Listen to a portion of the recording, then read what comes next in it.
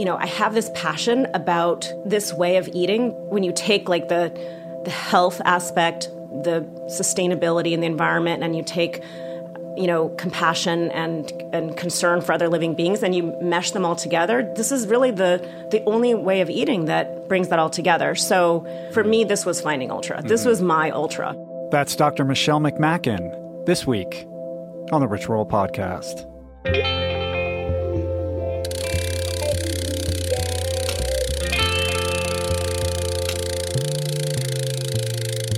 The Rich Roll Podcast. Hey everybody, how you doing? What are you guys doing? Are you on the treadmill? Are you riding your bike? Are you commuting to work? Maybe you're listening to the show while you're at work. Maybe you're preparing a meal for your family. I don't know. It's Rich Roll. I'm back at you. I am your host. Welcome to my podcast. At this point, you guys know the deal. This show is all about conversations with some of the brightest minds out there, people who are inspiring positive culture change, people who are lighting the path so that we can all just live and be better. And the idea is to help all of us unlock and unleash our best, most authentic selves. So thank you for subscribing to the show on iTunes. Thanks for spreading the word on social media, for gathering around the water cooler and chatting about it. And thank you for always clicking through the Amazon banner ad at richroll.com for all your Amazon purchases. It's a great free way to support the mission, and you can make it super easy on yourself by just bookmarking the link from the banner ad on my site. That way it's right up there at the top of your web browser, and you don't have to go to my website, and everybody wins.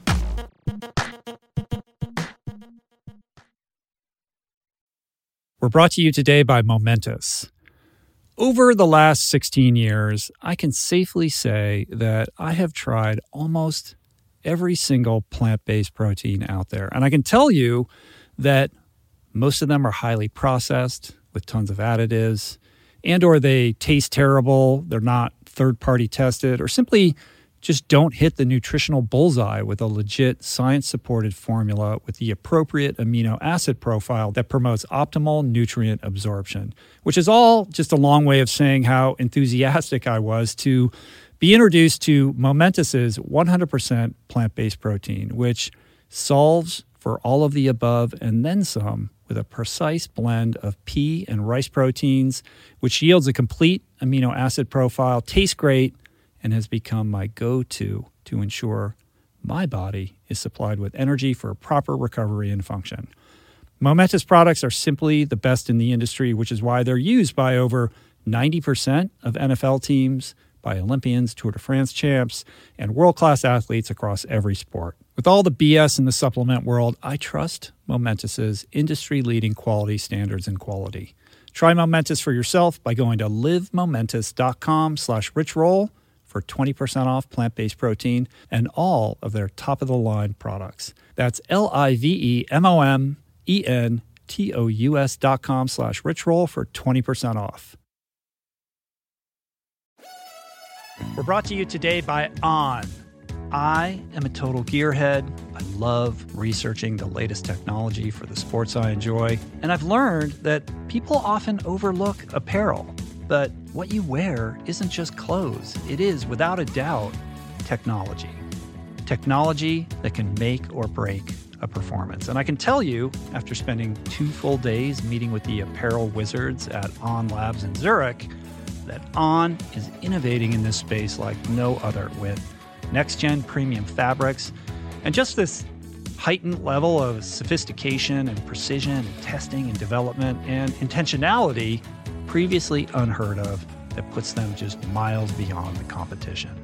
I've been rocking On's high-performance running apparel, including the long tees, the weather jackets, even the climate jacket, all super lightweight, tailor-fit, built to move, and just gorgeous to get you out and get it done in fleet-foot comfort no matter the weather. I'm super proud to be a brand partner with this impressive team, from increasing product sustainability to improved energy return and impact protection. Truly Swiss innovation at its finest. To get you moving, On is offering an exclusive 10% discount.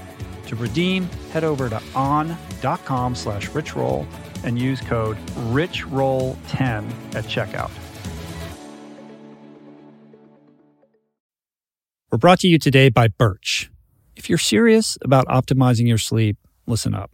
I've spent countless hours researching and testing various methods to improve my nightly shut-eye, and I can confidently say that it all starts with a good foundation.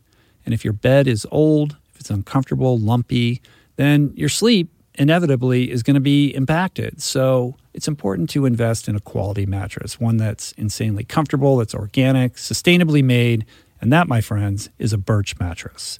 Fair trade and Rainforest Alliance certified with the finest quality organic natural materials like organic fair trade cotton. Birch mattresses are made with none of the toxic chemicals and off-gassing produced by most major brands. Kind of important not to be breathing that for a third of your life, I'd say. Plus, it's super luxurious. I've been sleeping on Birch for about 5 years, and I'd say it's the perfect ratio of soft to supportive, and the craftsmanship is just next level. I've got one in every room of my house. I love it. Pretty sure you will too. And right now, Birch is giving 20% off all mattresses and 2 free EcoRest pillows at birchliving.com/richroll. That's 20% off and 2 free EcoRest pillows. Sleep better with Birch. Michelle McMacken, she's really great. Michelle is a board-certified internal medicine doctor. She is assistant professor of medicine at the NYU School of Medicine. She is an attending physician at the Bellevue Hospital Center in New York City, where she practices primary care. And she's also director of the Bellevue Adult Weight Management Clinic, where she specializes in plant-based nutrition and healthy lifestyle medicine. And beyond her one-on-one work with patients, many of which, much like the work of her friend and colleague Robert Osfeld, who is a guest on this podcast, episode 140, a lot of the people that she works with are underprivileged. And what's really inspiring to me is that she is also, on top of her daily practice, secured grant money to aid in educating her fellow doctors and medical professionals about nutrition, something that is sorely lacking in current medical education and, of course, desperately needed. So this is a fun and enlightening conversation about the state of medical education with respect to nutrition, the role of today's doctors in promoting holistic health and disease prevention, and the significance of diet, and in particular, a plant-based diet in promoting optimal wellness. So let's step into the world of the most delightful Dr. McMacken and prepare to be enlightened.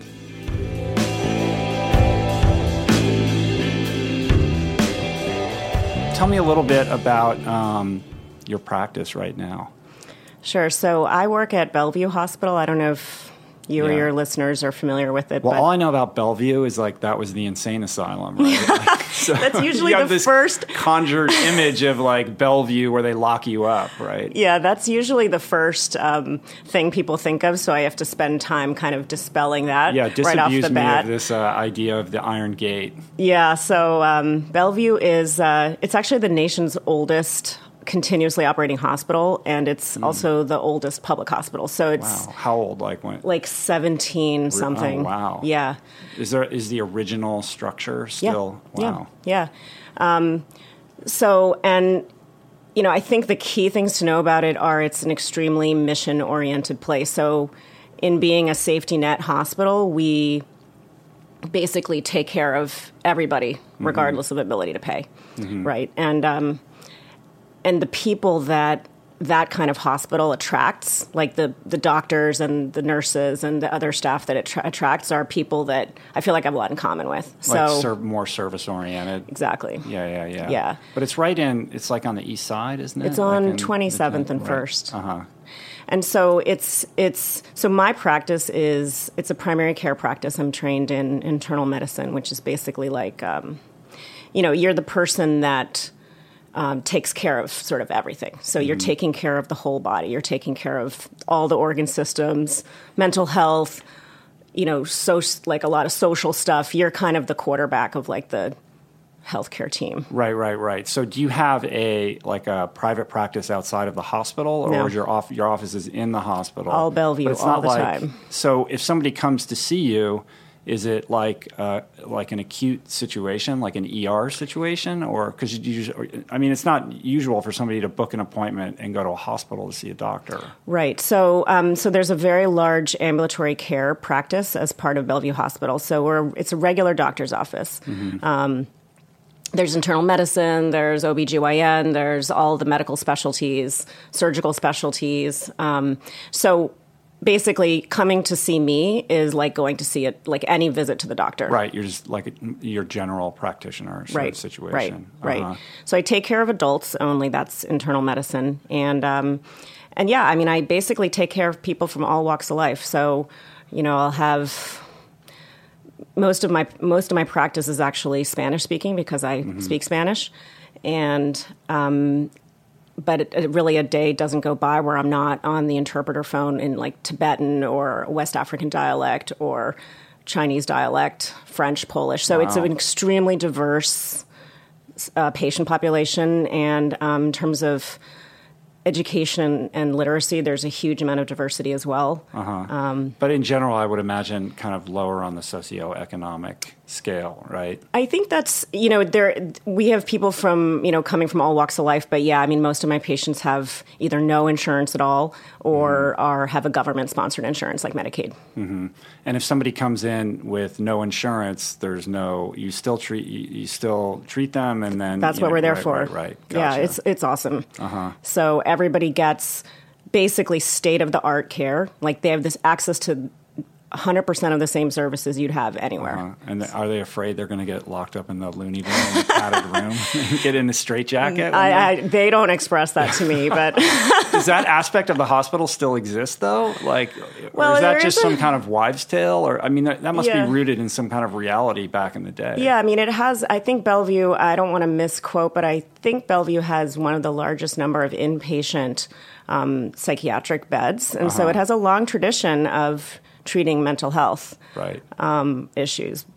But that was what it kind of originally made its name doing, right? But Bellevue is it's also a leader in, TB back in the day, tuberculosis, and even now, like in the 90s when TB came back, Ebola, we've done amazing things with treating Ebola patients. Wow, that's interesting. So was Bellevue kind of front and center when that recent sort of scenario Very arose? Front and center. Wow, so what was that like? That was us. That must have been pretty, interesting and heightened. Yeah, it was intense. I think there was a lot of, there was a tremendous amount of fear, obviously, around it. And you'd hear things. I mean, just even being in New York, like you'd overhear conversations on the subway about, this person who had Ebola was in the bowling alley in Brooklyn, and I was there the day before, and there's just widespread panic. The guy was a doctor, right? Was he a doctor at Bellevue?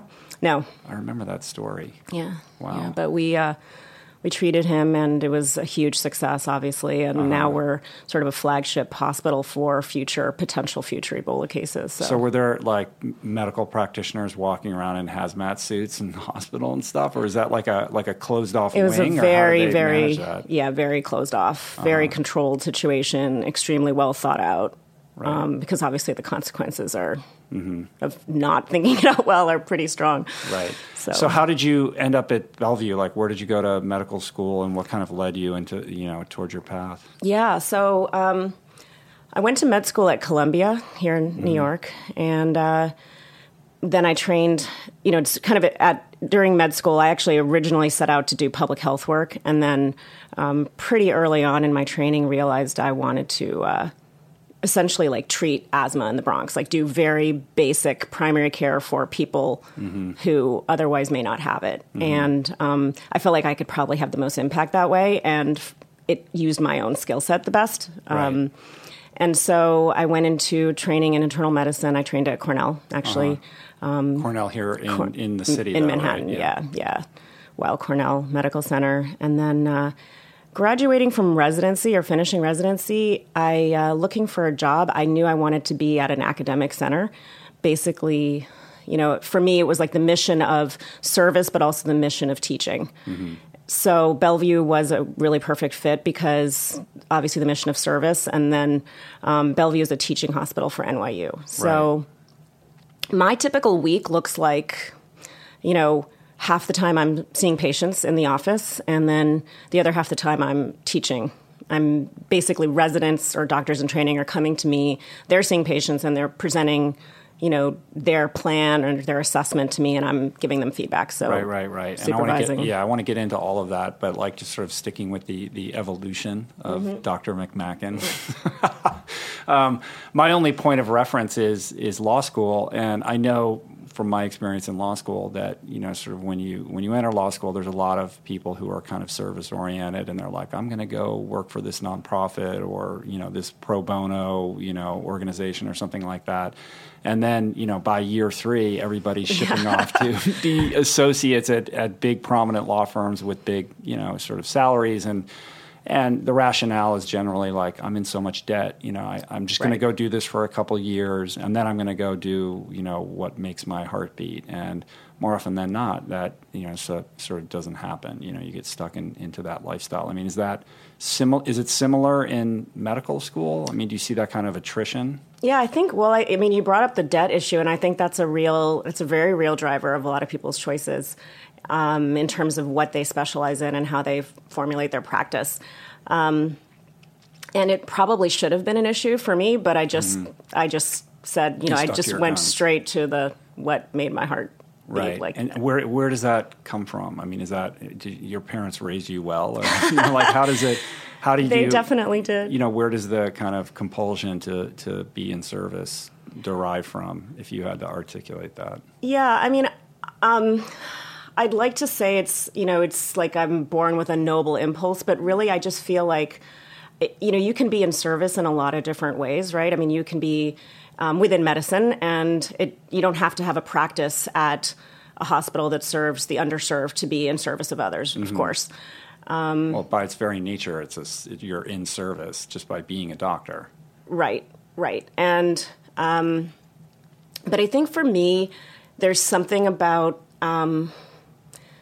being the person that has the opportunity to offer something where maybe someone else wouldn't have the chance, they wouldn't have the chance to get that. So, for example, a lot of my patients, I'm the first doctor that has ever sort of called them back with their lab results, for example. I mean, that sounds crazy, right? I mean, you go to the doctor and don't you expect a call saying, like your blood work was good or this is a problem. And so... time after time, when I call my patients back with their lab results, they're like, "You're the best doctor ever. I can't believe you called me." And I just think that doing the thing that you're kind of supposed to do, right? And so, I guess what I'm getting at is, it feels really good to be offering that to people. I mean, people deserve that, right? People deserve that kind of relationship, and I'm also it's just a great platform to educate people about things that are really important to their health and to me.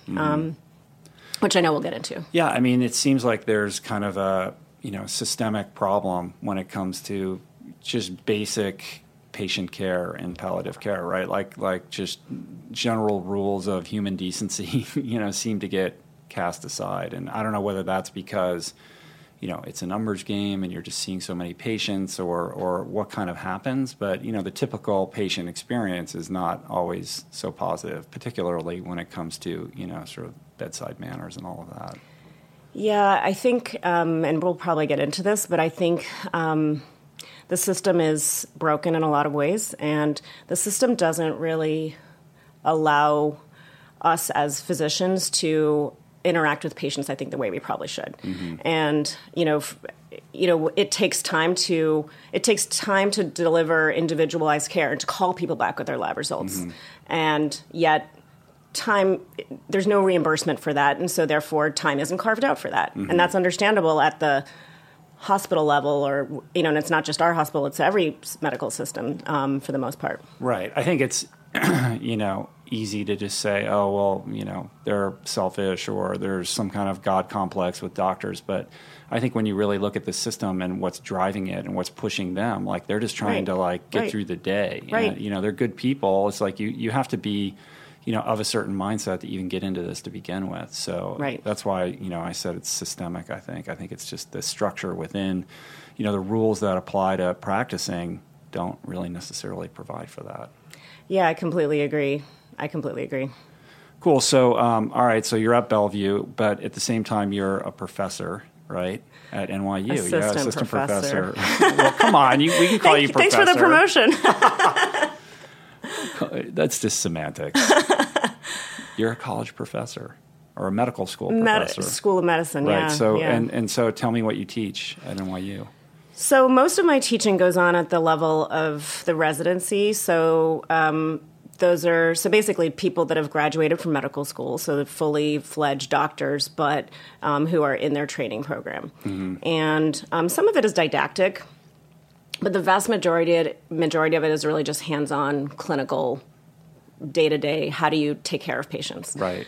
So you're walking these like new doctors through the kind of daily routine of what it means to be a resident.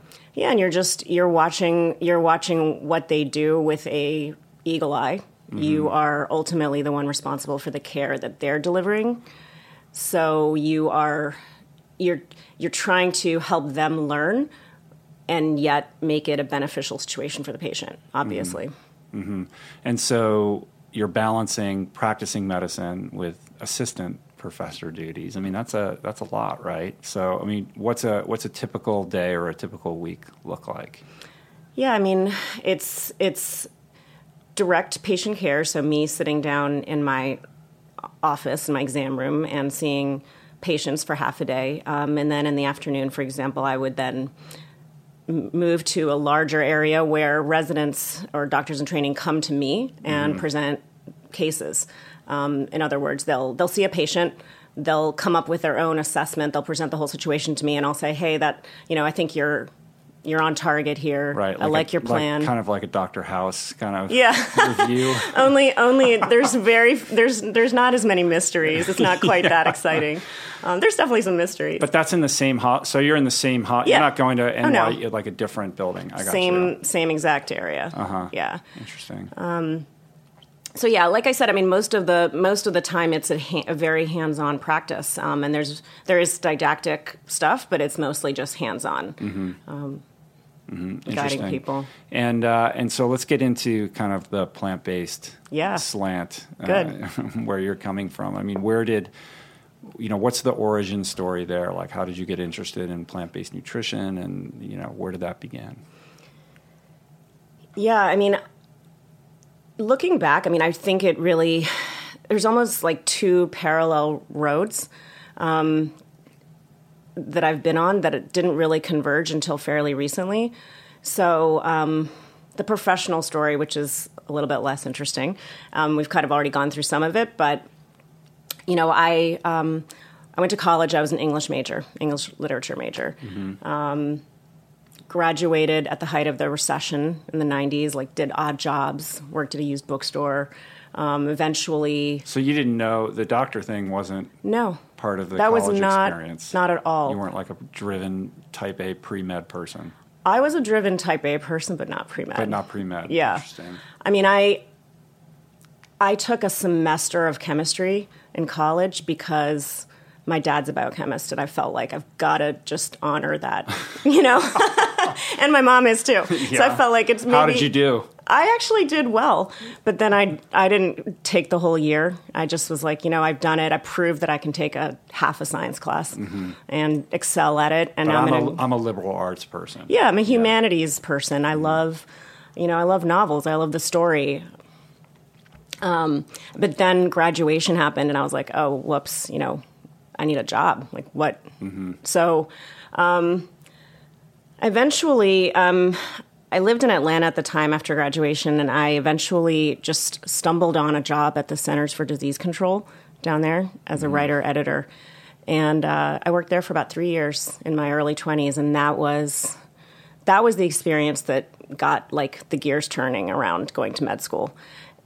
And yet I still had not taken a science class. Right. Interesting. So at CDC, I mean, that must have been that's a crazy place, right? Yeah.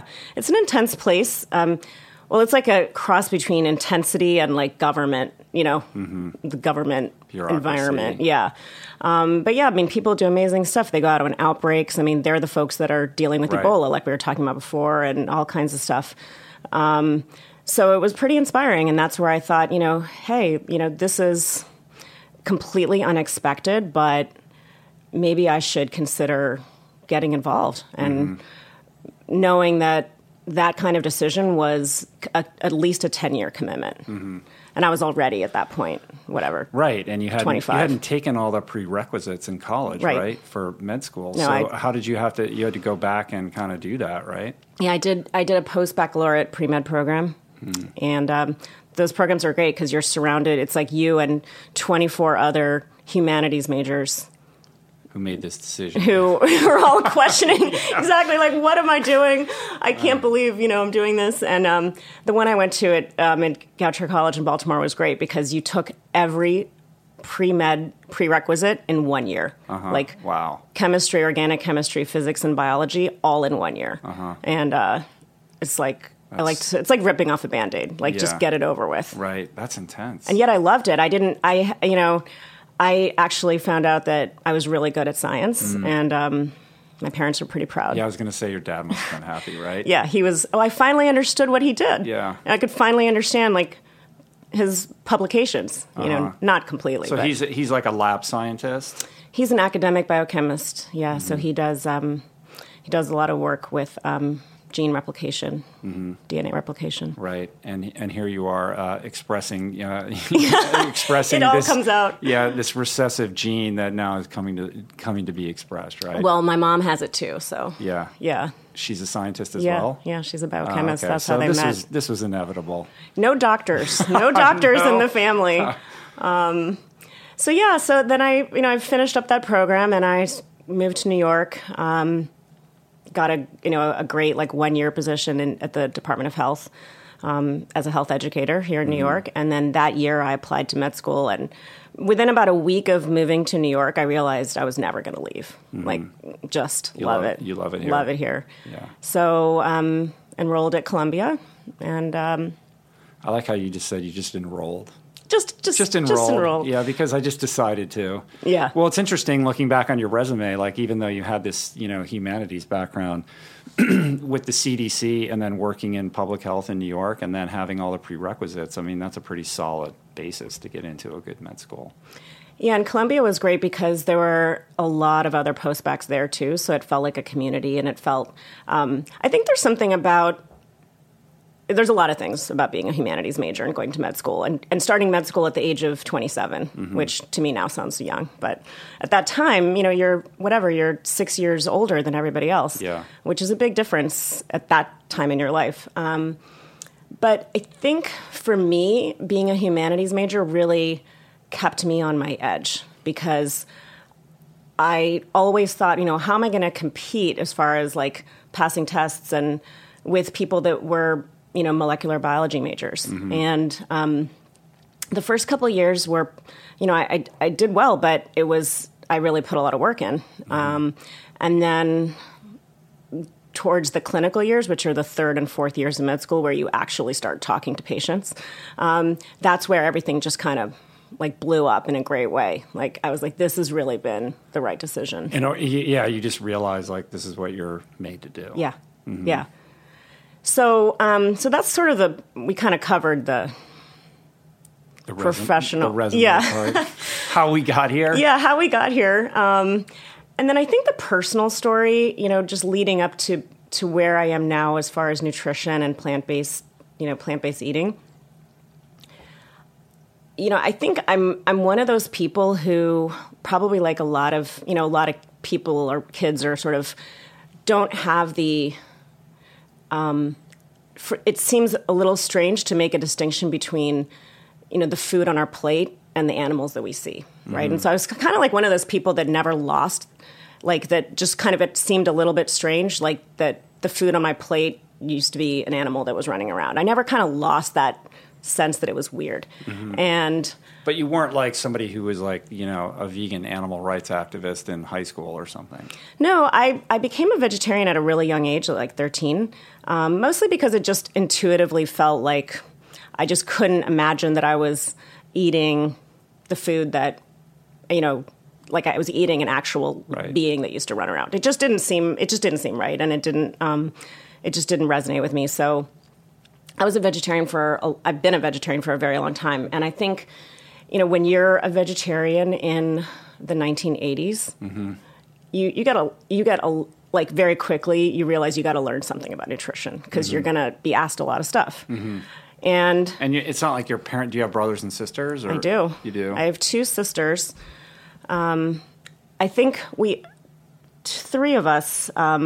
My mom and my youngest sister and I sort of all made this leap around the same time. So I had a lot of support. Yeah. Yeah. In support of you, or it was like a collective decision? It was a collective sort of, just we all kind of, I may have been the first one, but they followed pretty quickly after. Right. And not necessarily in support of me, but just... Where did you grow up? Baltimore. In Baltimore, okay. Yeah. Uh-huh. Yeah. Interesting. So, all right, so you had some support in the house, but maybe not, in the hallways in high school. Not a lot of support in the hallways of high school, but not like, I'm not gonna say I was excessively ridiculed or, it was just kind of like, I think for people, it was just kind of an anomaly that was curious, but not. People kind of let me do my thing. Right, but it wasn't driven by health considerations. No. At that time, it was just sort of an ethical glitch that you felt like needed to.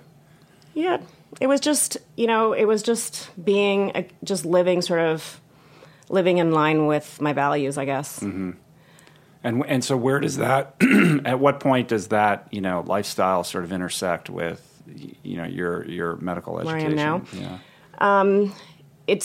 It did not intersect for a very long time. And actually I was, continued being a vegetarian and went through college and all this stuff in between before med school, and then residency training, and all this time didn't really change my eating pattern, didn't really use what I knew about sort of the growing understanding of health benefits around being vegetarian to translate that to my patients. It was just kind of like, this is a personal choice. I'm going to kind of keep it to myself and just, keep working. And right. But along the way, you had mentioned like early on, you started to, you took it upon yourself to kind of educate yourself about how to do it in a healthy way.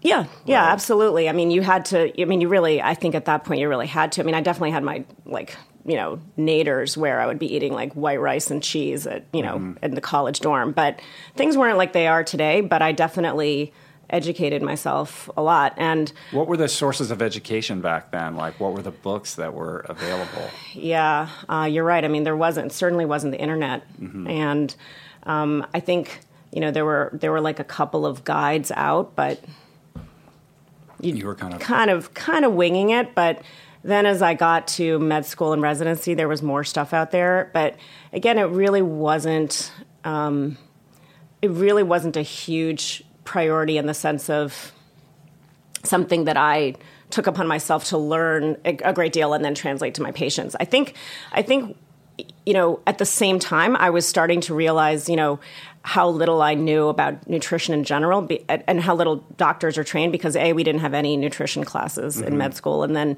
in residency, I remember, for example, having, seeing a patient that had a new diagnosis of diabetes and then going back to present the case to my supervisor back then and saying, this is the situation. And they would saying, okay, well, why don't you just talk to them about like what to eat and so that they don't have to go on pills. And I would go back to the room and like knock on the door and go in and say hi, and not have any idea what to tell them. Like I have no idea. Right. And that struck me as being really bad. Right. So let's park it here for a minute because, it brings up so much about our system of medical education and how we train doctors. And, it's something that I've talked about quite a bit on the podcast, which is this, kind of appalling, scenario in which we're not training doctors on nutrition. Like, irrespective of whatever your dietary proclivity is, the simple fact that there is no formal education in nutrition whatsoever for aspiring doctors is just such a gaping hole. Like, it's so crazy. It really is. I think so. Zero. There was some. Did you have electives? Like, I've talked to other doctors, like, maybe a couple hours, or I had to take this one thing, but it was really nothing. Unless I'm completely like just repressing it or not remembering it, I don't think we had any. And I think I think the figure is something like 25% of med schools, or 1 in every 4 med school, does not meet the recommended number of hours of nutrition. And the recommended number of hours is something like 25 for your whole 4 years. Yeah. But that recommendation isn't like set in, it's not like a prerequisite, right? It's just recommended. Right. So the medical schools they can choose to follow that or not. Is that how it works? I believe so. I think that's starting to change, but I think the other issue is that what is taught in those nutrition classes or those hours of nutrition teaching, I'm not really sure. I mean, I know that, a lot of med schools teach people, and even residency programs teach people about vitamin deficiencies and stuff that you're probably never going to see unless you practice somewhere outside the United States. Right. That's what Garth Davis was telling me. Like, for scenarios that arise, like if someone has gout or like just super rare conditions where they have like an extreme deficiency. Yeah. I mean, I'm not I haven't seen scurvy in my whole career. Right. Or maybe I haven't, I just didn't recognize it. But I think that, I think what my mission is and what doctors need to learn is just nutrition to prevent and treat the chronic diseases that we're taking care of all the time. I mean, you have to understand that a typical day for me is diabetes, high blood pressure, high cholesterol, gout, kidney stones, heart disease, Alzheimer's. Everything is related to diet. So the fact that just to echo what you're saying, I mean, the fact that we're not given the training to use what is almost universally acknowledged as probably the most powerful tool is crazy. That is crazy.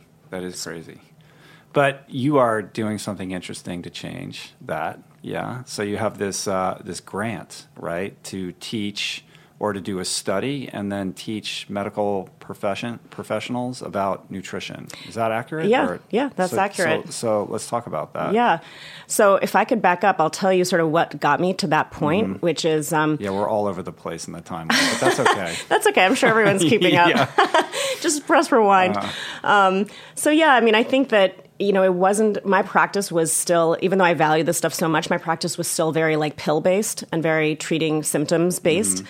Until a couple of years ago, and I have to talk about this because it was such a breakthrough moment for me. I went to, I had some conference money, and I just what's a great medical conference I can go to? And I Googled lifestyle change on a whim, and the first hit was American College of Lifestyle Medicine was having their annual meeting, and as I signed up for it, I went to the conference, and it was a huge turning point in my career because it was a group of, 400 or 500 other health professionals, mostly doctors, that are interested in using lifestyle to prevent and treat disease. And then the speakers at the conference were so inspiring. I heard Dean Ornish, Neil Barnard, Michael Greger, who's hilarious and so smart and just captivating, and, a number of other great speakers. And I remember the first day of the conference being just feeling like I was zinging. I went back to my hotel room after the conference and just was reading articles and emailing stuff and felt like a manic episode was coming on. Wow. I mean, it was like I finally had found... It took me realizing there's a whole community of people interested in the same thing and seeing these inspiring speakers. And I think the second day I sat down for lunch, the conference lunch, and I sat down and looked across the table, and it was Caldwell Esselstyn was sitting there, and T. Colin Campbell's son, who co-wrote the China study. So it was just one inspiration after another. How many years had you been a doctor at that point? I want to say 8. Wow. So 8 after... Yeah, 8 after my training, a lot of years. Right. Many years. Yeah. And you're, in some respect, you're already living this lifestyle. You're interested in these things. Right. And yet completely unaware that this world with all of these, incredible people exists out there who are, trying to change the system in a certain regard. And that was news to you. Right. And that's amazing. Well, and I was also running, I still do run an obesity clinic. I run a weight management clinic, and I run it on lifestyle change. But I think that when I'd gone to national obesity conferences, there's not I remember one that I went to, there was not a single mention of food. Mm-hmm. Not a single mention. And how is that even possible? I know, right? Well, to be fair, I think it was a bariatric, a weight loss surgery based conference, but still, you still have to eat, and it still matters. Right. I mean, Garth always talks about all those because he goes to all those conferences on bariatric surgery and obesity, and I guess what he says is that they're really pushing kind of the high protein, high fat, low carb diet. But then he always takes pictures of the breakfast, at the conference, and it's just massive amounts of bacon and eggs and all kinds of crazy high saturated fat foods and all this sort of stuff. And he's like, this is what they're serving at the conference on obesity and bariatric surgery. Why are people unpacking weight loss from chronic disease? Like, I don't understand it. Why are you using, foods that promote chronic disease just because in the short term they might help with weight loss, and they don't even necessarily always do that either. Right. But I think there's confusion about the difference between weight loss and health. Yeah. You think, or I think that certainly, certainly there's an argument to be made that if you are obese and probably if you're overweight, losing weight is beneficial. Mm-hmm. But I think, it's about, we'll probably get into this, but it's about sustainability, right? And B, it's about what you're doing to lose weight. All those approaches are not equal in terms of chronic disease prevention. Mm-hmm. So for some people, there's such a desperation around weight loss, which is completely understandable, that I do think people separate that out. Mm-hmm. Well, I guess if you're in a critical situation, that weight loss takes priority over everything else, right? Like critical meaning like you have a wedding coming up or something? No. If you weigh 400 pounds and you're looking at, blood markers that are really bad, it's like you got to get the weight off, right? So, listen, Atkins or those kind of protocols are very effective at doing that. But that's not necessarily the healthiest way or the most sustainable way to do it. But you'll lose the weight, right? Well, but unless you switch your lifestyle to something that you can sustain, you're going to gain it back. Right. And I've seen that, many, like literally hundreds of times. Mm-hmm. I went to this conference. I was completely energized. I remember coming back that Monday morning after the conference. Like my 9:00 patient was this patient with uncontrolled diabetes, and her sugars were, in the 200s all the time, which is very high. And she was already maxed out on all her pills. And I think literally 4 days before, I probably would have said, okay, you got to go on insulin. But that morning, I just remember feeling so empowered to say to her, let's sit down and talk about what you're eating and go through it. And it sounds so obvious, right? But the paradigm that most doctors practice in it doesn't support that, and we're just not trained to think about it that way. Mm-hmm. So as I started incorporating this stuff more and more into my practice with great success, and started thinking this is not, I'm just one person, and I'm doing this with my patients, but I have obviously a fraction of the patients that are being cared for at this hospital. I have we have to spread this, other people have to find out about this. And I'm in a great position to teach people because I'm teaching people 50% of the week. Mm-hmm. So that's why I decided to apply for that grant. And the grant it's a very small grant, and it's a colleague and I who's also interested in this stuff. It's the idea is to study, take the first year of the grant to just study all the evidence behind different nutritional approaches. And then in the second year to translate that out to people in a way that's really practical and usable. And we're going to offer it to our faculty colleagues and to the resident doctors as well. Right. So the idea is to actually teach medical professionals, not average people, right? It is. Our primary goal is that, but I think that what I hope is that in their learning about it, then they'll teach it back to their patients. Right, That's right. obviously the ultimate goal. Right. But it's the idea is to create a different kind of culture around diet and food and lifestyle within the profession. Exactly. Right.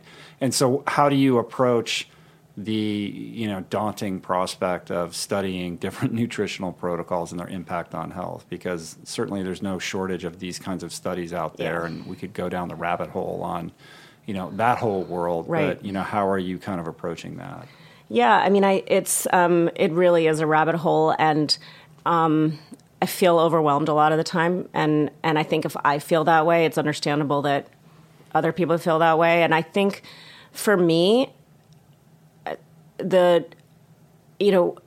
what I'm trying to, what really anchors me is the concept that there really is broad consensus, I think, around the healthiest ways of eating. Mm-hmm.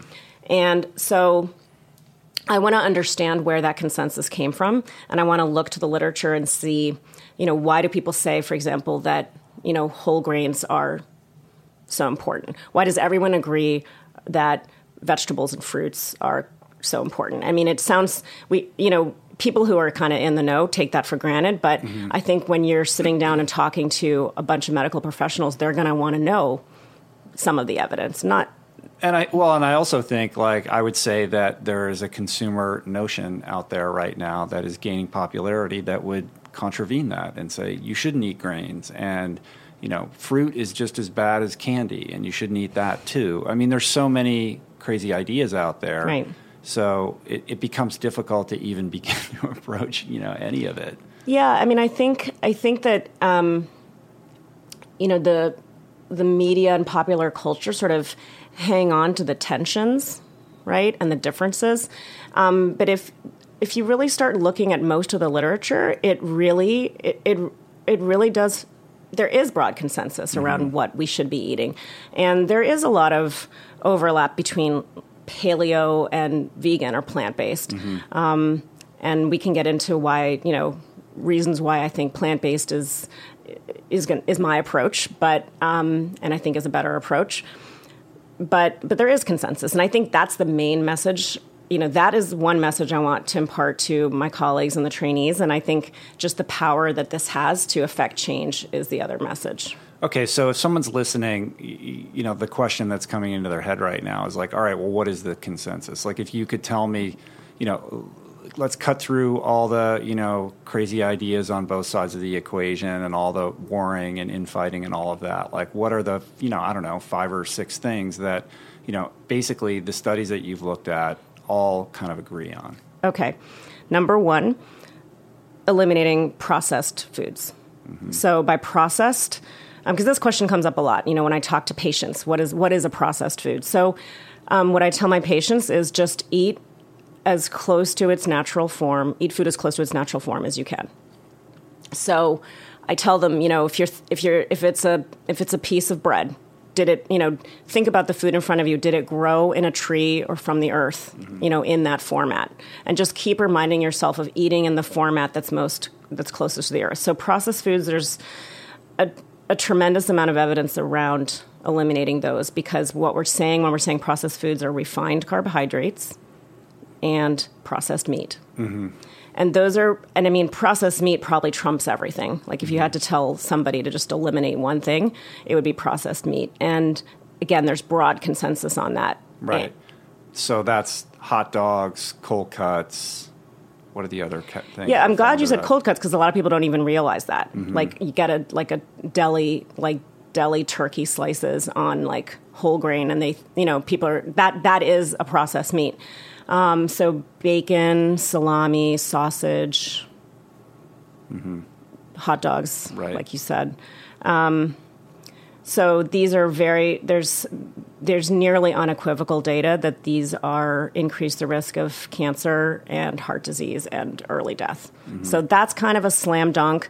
Refined carbohydrates, probably as bad for you as saturated fat, right. If you're going to look at the studies. And the top of the list on that would be what, crackers and, kind of snack foods, or, what are the worst processed carbohydrate foods? I mean, refined, white bread, things like that. Yeah, I mean, pasta, a lot of the where does pasta fall on that? Yeah, I mean, I think that the white, sort of, you take a whole grain, you remove the outer layers that has fiber and B vitamins and phytonutrients, you're left with a product that's rapidly gets converted into sugar in your blood and causes insulin spikes, and that's the idea. So examples are, a lot of like breakfast cereals, anything where the first ingredient is flour or milled rice or, the white bread, all the pastries, the white rolls. Of course, soda is the ultimate example. Right. Beverage, all the bottled beverages that people drink and sweetened iced teas and things like that. Okay, so processed meats, processed carbs. Yeah. Then there's broad consensus that we should be eating more fiber.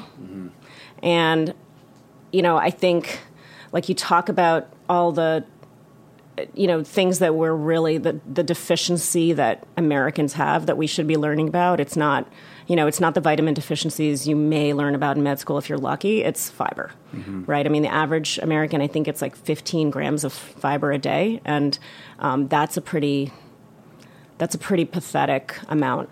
Yeah, there's some crazy stat out there that, I don't know what it is, 80+% of people are fiber deficient. Right. I think it's even higher. Yeah. But we're all worried about protein. Right. But nobody's protein deficient.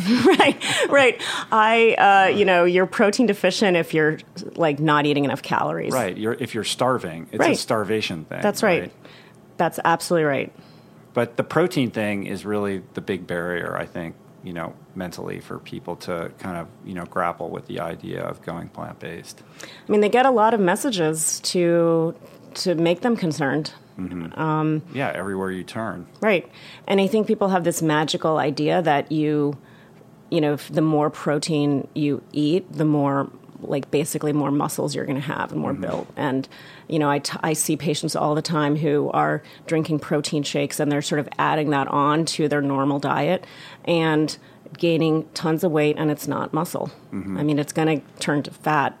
Right. So let's talk about that. What is the implication of, exceeding your recommended? Well, first of all, what is the recommended daily allowance of protein, and what is the impact of exceeding that in the health context? Yeah. So I think when you look at when the Institute of Medicine came up with recommendations on how much protein we need, it was based on nitrogen balance studies where you kind of feed people protein and you see how much nitrogen comes out in the urine, and you try to find a place where you're neither in negative balance or positive balance. So you're getting the protein that you need for your normal cellular activities in your day. So the number that they came up with for most people was about 0.6 grams for every kilogram of body weight for the average person. And then they decided, let's round this up just to make sure we cover everybody. It's a bell curve. There's going to be people at either end. So let's make it 0.8. And so I think people who look at that number, if you even look at that number, think that that's the minimum amount, but really it's actually the amount where everyone will be getting, I think it's 95% of people will be getting the amount of protein that they need. So it's more of you should think of it more as an optimal amount. Of course, there are special situations, in athletes and bodybuilders and so forth, where you may need a little bit more. But I think that what the overestimation that people do is so great, and they're already eating more protein than they need to begin with. So I think it really, for most people, it's a moot point. And the average person that I take care of, and the average person, I think, in this country is, I think the statistics are that they're getting, 70% more protein than they need. And so what happens when you're exceeding that, limit? So, for the average person, I'm not talking about a bodybuilder or an endurance athlete. Sure. So for the average person, the extra protein is extra calories, and if you don't need them, they'll turn to fat, or you will either metabolize them by your kidney or your liver and get rid of them, some combination of that. And there is such a wealth of data around what happens when you eat an excess of protein, and particularly animal protein. This has not been shown for plant protein specifically. And the things that the totality of the data show are that your risk of diabetes goes way up.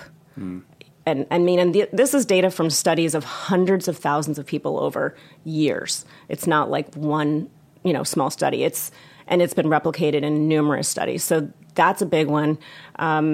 Almost all studies show that your risk of heart disease goes up with higher doses of animal protein. Mm-hmm. There are studies showing that mortality goes up. There's a pretty concerning link with cancer. And, the thinking behind that, there's this molecule called IGF-1. I don't know if, it's insulin-like growth factor 1, and animal protein very clearly increases this growth factor. And you do need some of this growth factor, but you'll make it if you eat in a recommended way. And so if you make extra of it, it's very closely linked with cancer. So I think that, and then of course obesity, which I alluded to before, if you had to select out, the studies show that if you have to select out one type of food that is most associated with weight gain, both cross-sectionally, so like at one point in time, and over the course of, prospectively over the course of a number of years, mm-hmm. it's meat. Mm-hmm. Interesting. Because right now everybody thinks that it's sugar. It's all about sugar right now. In our kind of reductionist culture of trying to pinpoint one thing, I would say that's, enemy number one right now. So when somebody comes in to your office and that's their notion, I'm not defending sugar. Sugar is a huge problem. Mm-hmm. How do you usually kind of, discuss that? Yeah, I'm not a fan of sugar either. I think that I try to put it in perspective for people. So a typical scenario might be, a person comes to me and they're concerned, about, preventing diabetes, and because they have a family history or whatever. And so the first thing they'll ask me is, should I use Splenda instead of like a teaspoon of sugar in my morning coffee? And if that's all the sugar they're having in their whole day, I'm not that worried about it. That's a very small amount of sugar. And I think there's people completely miss the boat because the message just isn't out there that it's other things that they're doing, like the animal proteins or refined carbohydrates, that are driving that disease risk. Mm-hmm. So that said, I also have plenty of patients that are, guzzling soda. And that's a pretty, I would say in terms of lifestyle changes to target, it's actually a pretty easy one to help people change. So it is kind of the low-hanging fruit of the nutrition counseling world. Just saying, stop drinking soda. Yeah. Yeah. It's a very specific thing that everyone can kind of understand. Yeah, and people don't realize, people are starting to realize about soda, but then I think, people don't realize about all the other sugary drinks that are out there that are just tantalizing you all the time, like everywhere, the delis and the grocery stores, and they taste good and people mm-hmm. like them, and they don't realize that how many calories they're getting and what they're doing to their metabolism with those. So that's kind of the low-hanging fruit, and I always target that. Right.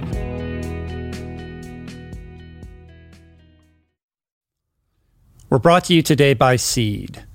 Gut health is all the rage. There's good reason for that. I've probably devoted, at least a dozen episodes of this podcast to the many, many crucial ways the microbiome contributes to your overall well-being or lack thereof, and to the many diet and lifestyle protocols we should all adopt to promote gut health, from fermented food to fiber and everything in between, including, of course, the importance of supplementing with a probiotic. And the one that I have come to trust far beyond the shenanigans of the supplement world is Seed's DSO1 Daily Symbiotic. It's the most solid, science-based, and rigorously evidence-backed probiotic and prebiotic on the market.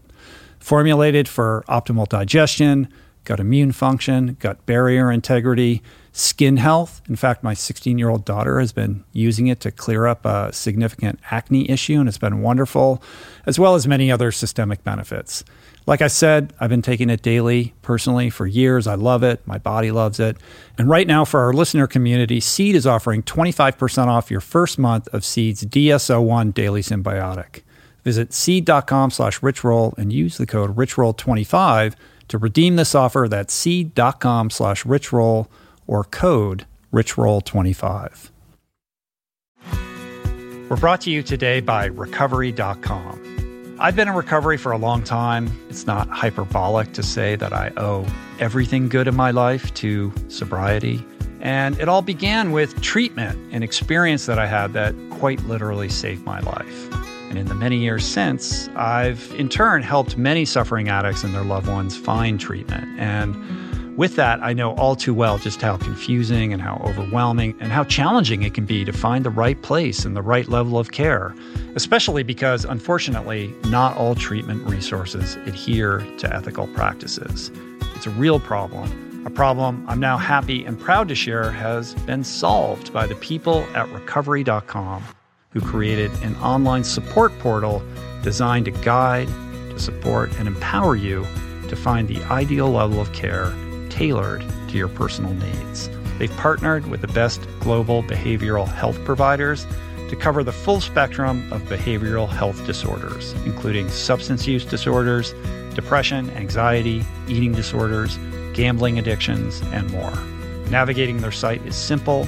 Search by insurance coverage, location, treatment type, you name it. Plus, you can read reviews from former patients to help you decide. Whether you're a busy exec, a parent of a struggling teen, or battling addiction yourself, I feel you. I empathize with you. I really do. And they have treatment options for you. Life in recovery is wonderful, and recovery.com is your partner in starting that journey. When you or a loved one need help, go to recovery.com and take the first step towards recovery. To find the best treatment option for you or a loved one, again, go to recovery.com. What is the meaning of life? What happens when we die? What is our purpose here? If, like me, you ponder these delicious existential questions, I have got just the thing for you.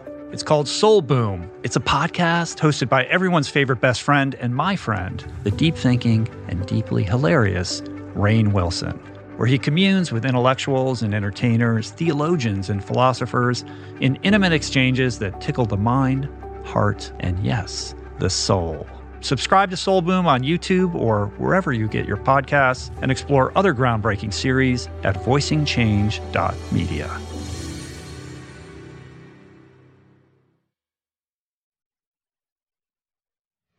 All right, well, back to the protein thing. We're talking about the difference between animal protein and plant protein. I mean, what about this idea that plant protein is inferior to animal protein? That, especially for, listen, if you're athletic, or you want to be fit, or you want to perform at your peak, there's this idea that if you're only eating plant proteins, that you're really not getting what you need in order to, build muscle, recover quickly, all these sorts of things. I mean, people like you are. It's awesome that you guys are spreading that message and really showing people that that's not true. Biochemically, that's not true. Is there any difference other than the fact that animal protein comes with all sorts of other things, right, like saturated fat, et cetera, and depending upon where you get the meat?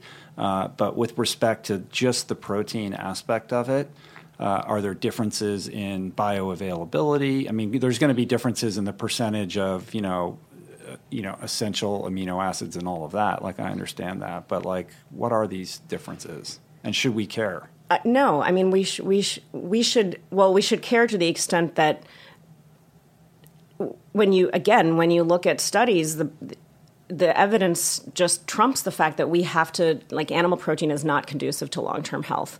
And if you're going to look at the biochemical level and absorption and synthesis and cellular function, you do need to get all your essential amino acids, but on a plant-based diet, you get them. And it's not, I think there's this tendency to think that we need to make it as easy as possible for our bodies to get the food. But you know what? Sometimes it's not good to make it as easy as possible. So if you eat a steak, you're getting what we call a complete protein. It has all the essential amino acids because it's muscle, right? It's an animal's flesh, and so you are necessarily getting all the essential amino acids, but we are able to group them together. And if we get, some of them, if we have a bowl of beans, and then later on we have a whole grain. Your body has the ability to pool it all together, and in a way that long-term studies show actually promotes health rather than. Mm-hmm. So now you're just crazy talking. Sorry about that. So all right. So I mean, basically, what you're saying is this is a non-issue. It's a non-issue. I don't want to mischaracterize your words, but... No, that was a fair characterization. It's 100% a non-issue. I think, if you're trying to build a lot of muscle and you're really, you're training and you're a bodybuilder, and, you've featured on your podcast, and we all know about, the huge movement around vegan bodybuilding and NFL stars and so forth. I mean, yes, you do need more protein, but there's no evidence to say that it's, to my knowledge, that it's better in the short term even to have animal protein. And certainly in the long term, it's not better. Mm-hmm. Yeah, I mean, all I have to go on is my experience and then the testimony of the people that I've spoken to or I've had on the podcast. And, when I talk to all these plant-based athletes, I mean, they're basically echoing what you're saying. And my experience is that it doesn't really seem to I don't feel like it's impeded me. I feel like eating plant-based has allowed my body to recover more quickly. I feel like I repair myself more quickly in between workouts. Right, and if it's impeded you, I'd like to know what else you could possibly do other than what you've already done. I think that you bring up a great point, which is it's not. People tend to reduce it all to protein, but what about other things that are essential to recovery and to performance that you'd find in other plant foods? How do you feel about this idea of alkaline forming foods versus acid forming foods and the impact on metabolism?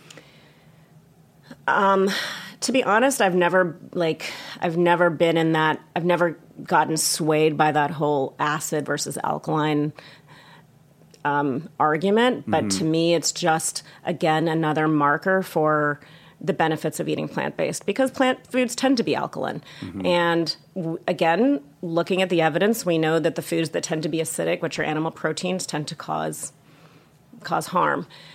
So if that helps you, if that's a framework that helps people understand, a healthy way to eat, then great. They can use that, that framework, but to me, it's just a marker for the same concept. Right. I mean, the idea is that by eating alkaline-forming foods is very anti-inflammatory, right? As opposed to eating acid-forming foods, which provoke inflammation. And then there's this nexus between chronic inflammation and all the lifestyle disease that you alluded to before. Right. And when you're kind of reducing that inflammation in an athletic context, it expedites your body's ability to kind of bounce back and heal itself.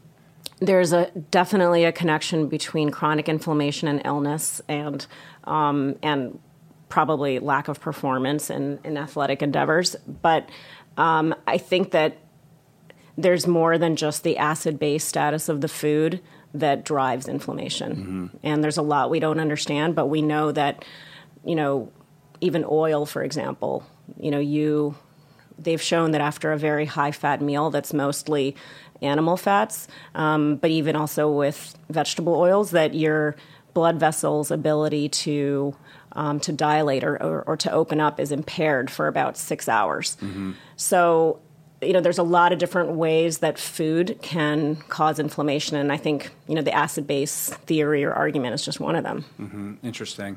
Well, I want to segue a little bit into kind of diet philosophies in a more macro sense. And you said earlier that, there's a lot of similarities between eating plant-based and eating paleo. And there's a lot of paleo people that listen to this podcast. And so let's talk about what those similarities are and what that common ground is. Yeah, I mean, I think the common ground is lack of processing of food. So, eating foods as close to their origin as possible. And focusing on vegetables and hopefully fruits, and eliminating dairy. Obviously, that's a common thread there. The whole grain argument is one that I don't really buy into, because I think the evidence is so strong that eating what we call cereal fiber, which it's not like Special K. It's fiber that comes from grains. When people do big studies, that's what they're referring to when they say cereal fiber. The evidence is so potent for this in preventing disease. For example, when you look at what is the number one, the food category that's best at preventing diabetes, it's actually whole grains. And so it kind of turns our conventional understanding of what a diabetic should avoid or what someone should avoid on its head, right? I mean, because everyone always thinks right away carbs, but really those are some of the most protective foods. So to me, eliminating that whole category is a problem. Well, it seems like there's a lot of, when you say grains, I mean, that's sort of an umbrella term for many, many things. I mean, that could mean, Wonder Bread, or it could mean, some kind of heirloom millet. So there's a whole panoply of subcategories within that. And I think it is, okay to say, or, fair to say that today's wheat is, not our grandmother's wheat, that it's highly hybridized, and, in certain respects, it's been stripped of much of its nutritional value, and it's growing in soil that is not as nutritionally dense as it once was, and it's higher in gluten and all these other things. So it's different, it's different than it once was. So what grain are we talking about? Where did it grow? Is it sprouted? Is it whole? Or is it, stripped and refined? Your point is well taken, but I think we need to remember that really very little that we eat now is what it used to be. Mm-hmm. I mean, right? I mean, everything. Yeah, that's true. Everything is hybridized. Meat's not the same. Yeah. Certainly, we're breeding animals to be the way that they're most profitable and have the highest fat. Now they have very high fat content, so they grow quickly and so forth. So the meat that we eat is not the same. Even we can get into the whole like grass-fed movement. But even then, it's still not the same as, right. what people argue we used to eat. And so nothing's the same. So, again, I just have to keep coming back to what the evidence shows. And there are a lot of different kinds of grains, but no one, at the end of the day, we're talking about grains in their most intact form. I think it would be optimal to eat food that's, as close to nature as possible. The whole GMO overlay is another thing. But when you just strictly look at the evidence, I think there's a lot of evidence for just eating whole grains. And and I think we also have to remember, and I because I'm such a nutrition nerd and I'm reading stuff online all the time, it is very anchoring for me to go back to my practice on, a Monday morning at 9:00 after reading nutrition stuff all the time, all weekend. And then, I do other things too. I was going to say, is this your Saturday night? I do other things What did you do last night? It's Sunday morning here, so how did you spend last night? No, that's funny.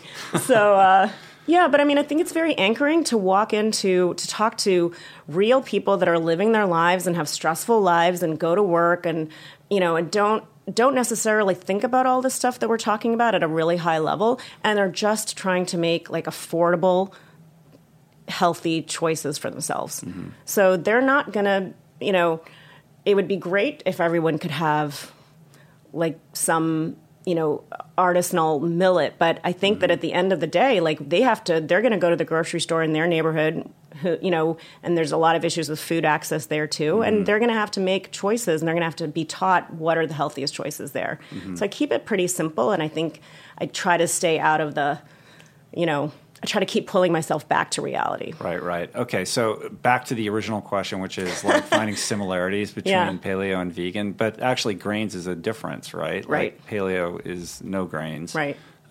So you're saying grain. So we talked about grains. So in terms of other similarities, no processed food, no dairy, whole foods, lots of vegetables. I don't know if we agree on the fruit thing. Right.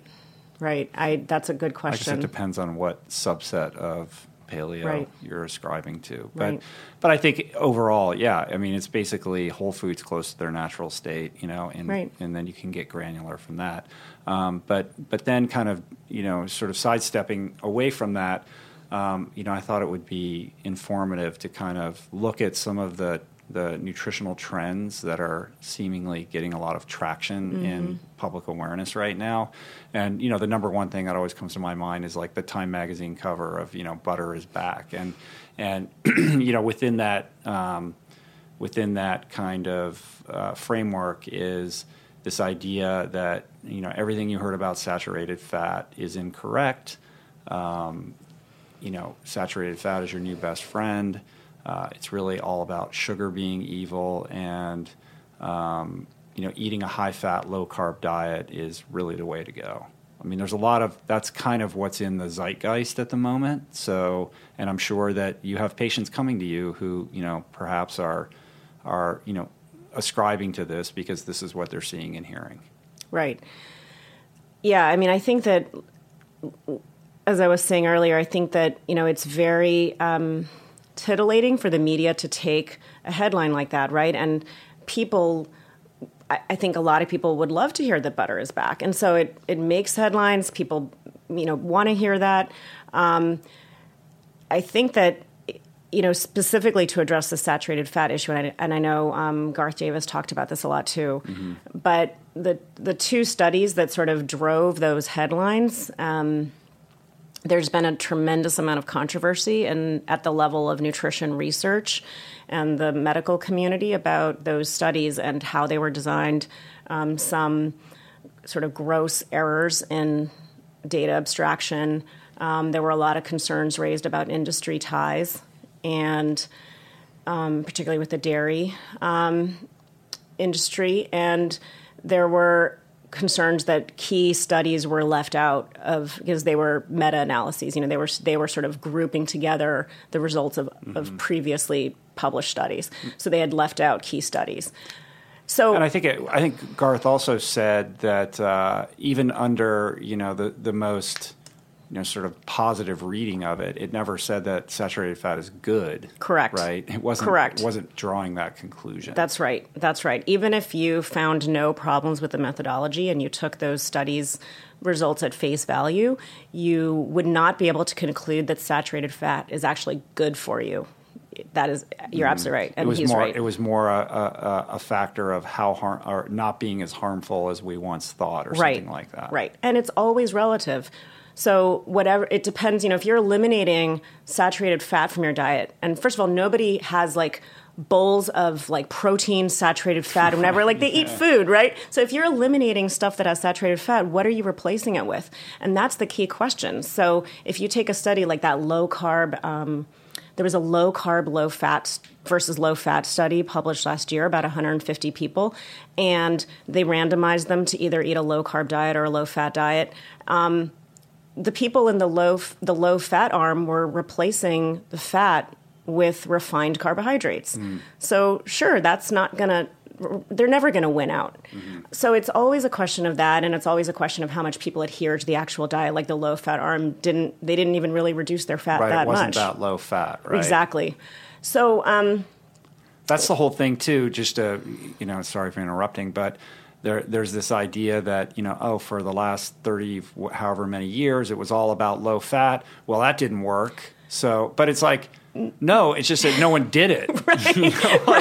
Right. Yeah. Right. People are always really surprised to learn that. I think that if I'm understanding the numbers correctly, as a percentage of total calories, we've decreased fat in like 1% or some very small number, but we're just eating more calories. So in terms of grams of fat, we haven't cut back at all. So the other big issue with those saturated fat studies was, and I think Garth mentioned this, was that in one of them, about half the studies controlled for people's cholesterol levels. So if you take out the major way in which saturated fat creates heart disease and disease in general, if you control for that, then of course you're not going to find a difference. Wait, so let me understand that. So when you say control for cholesterol, that means that they selected for people that were already within a certain cholesterol range, or I'm not sure I understand. So basically, because we know that our blood levels of cholesterol are highly correlated with how much saturated fat we eat, in about half, or I think maybe like 40% of the studies that were included in the big meta-analysis, they had actually statistically adjusted for people's cholesterol levels. So, for example, if my total cholesterol was 250 and somebody else's was 120, they statistically have a way of eliminating that as a variable. I see. So, therefore, if mine is 250 and yours is 120, and I'm eating a lot of saturated fat and you're not, but we control for the intermediate risk factor, which is cholesterol levels in the blood, then it's going to, you're not going to necessarily see a big difference between the two groups. I see. Interesting. Well, one thing you said right there is being kind of contested by certain people out there, which is the relationship between saturated fat intake and serum cholesterol, right? So in other words, dietary cholesterol is not as related to serum cholesterol as we once thought. This is this idea out there, right? So that eating saturated fat doesn't necessarily impact your cholesterol levels. So separating out dietary saturated fat and dietary cholesterol, that is an important distinction to make, because dietary cholesterol does not have such a predictable effect on our blood levels of cholesterol as saturated fat does. I don't know that there's too much evidence to support saturated fat not driving up cholesterol levels. That's pretty much universally acknowledged. So both in terms of controlled laboratory experiments where they infuse, where they have people eat a lot of saturated fat and they measure their blood levels of cholesterol, you can see it like in a linear fashion increasing. So I don't think that there's that much contest around that, but yes, the people's response to dietary cholesterol is more variable. And the problem is those things go together in food. Right. So how do you eat dietary cholesterol and not eat saturated fat? Are those? That's my homework. Is that even possible? That's my homework. I'll try to figure it out. I don't know. You can't, exactly. So, and again, people don't. At the end of the day, people are not choosing foods based on calories from saturated fat. They're just choosing food, and most people. And I don't think it's a useful construct to talk to people about. Please get this percentage of calories from this nutrient and avoid, I think we have to talk to people about foods that promote health and foods that don't, and take it back to the bird's eye understanding. Well, that kind of brings up this issue of ketosis, and sort of setting aside the fact that eating this way probably is, you're probably not getting a lot of fiber. Well, I guess if you ate a lot of vegetables, perhaps you could, but I got beat up a little bit on the internet because I was on a podcast, and I happened to say that I wasn't so sure that ketosis was a lifestyle that I really aspired to, and that it seemed to me to be, and not being a scientist or a doctor or someone with any kind of medical or formal nutrition education, that my understanding was that ketosis was kind of an emergency state of the body. Where your body has to kind of, scramble and shift the way that it metabolizes nutrients for energy to, sort of accommodate the fact that you're glycogen deprived, and that, the brain runs on glycogen, and that, I just didn't think that this seemed to be something that, you shouldn't, natural man's not going around measuring their ketones all the time. It just doesn't seem to me to be kind of a healthy way of living. And, I got blasted by a bunch of, you don't know what you're talking about, and, you don't understand. What was the criticism specifically? The criticism was that I didn't know the first thing about ketosis. I mean, what you've just described is my medical understanding. Okay, good. I'm glad to hear that. So you did pretty well without any formal. All right. Well, so because listen, there's a subset of maybe it's not paleo, it gets all confusing, but of the kind of high fat, low carb diet protocol that a lot of athletes are kind of getting on board with. They're actually kind of really trying to get into that ketosis state and testing how their body performs athletically, and maybe they're looking at performance goals and not necessarily at longevity goals or long-term health goals. But let me explain to me what ketosis is and what the kind of health implications of kind of being in that metabolic state are. Yeah, I mean, it's an unnatural state in that it's not the state that our bodies were designed to live in. We're designed to closely regulate our body's pH for optimal cellular function. So if you're depriving yourself of nutrients that your body has to go into an emergency state to start using to create ketone bodies because you don't have you don't have the nutrients you need that feed your brain normally. That is not an optimal state. That is an emergency state. It's like a backup generator. Mm-hmm. And no one wants to live on like a backup generator. That's not an optimal state. Now, I can't tell you, I don't even know if there are studies, but I haven't looked at studies showing that in the very short term, how that affects athletic performance. I can't really speak to that, but... Yeah, I mean, the idea is that it helps with being fat adapted. Okay. So if you're an endurance athlete, it's all about efficiency. And the more that you can become reliant upon your fat stores for fuel as opposed to glycogen, then you can go longer and et cetera. Right. I mean, I would question,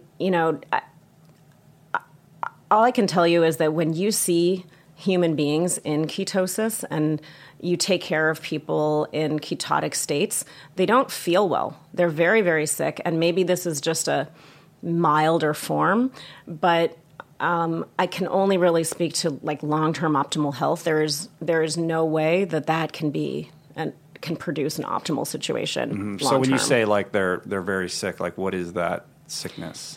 Yeah, I mean, what are the symptoms? Yeah, I mean, they have mental fogginess. They feel nauseous. They're often dehydrated. They're just they're fatigued.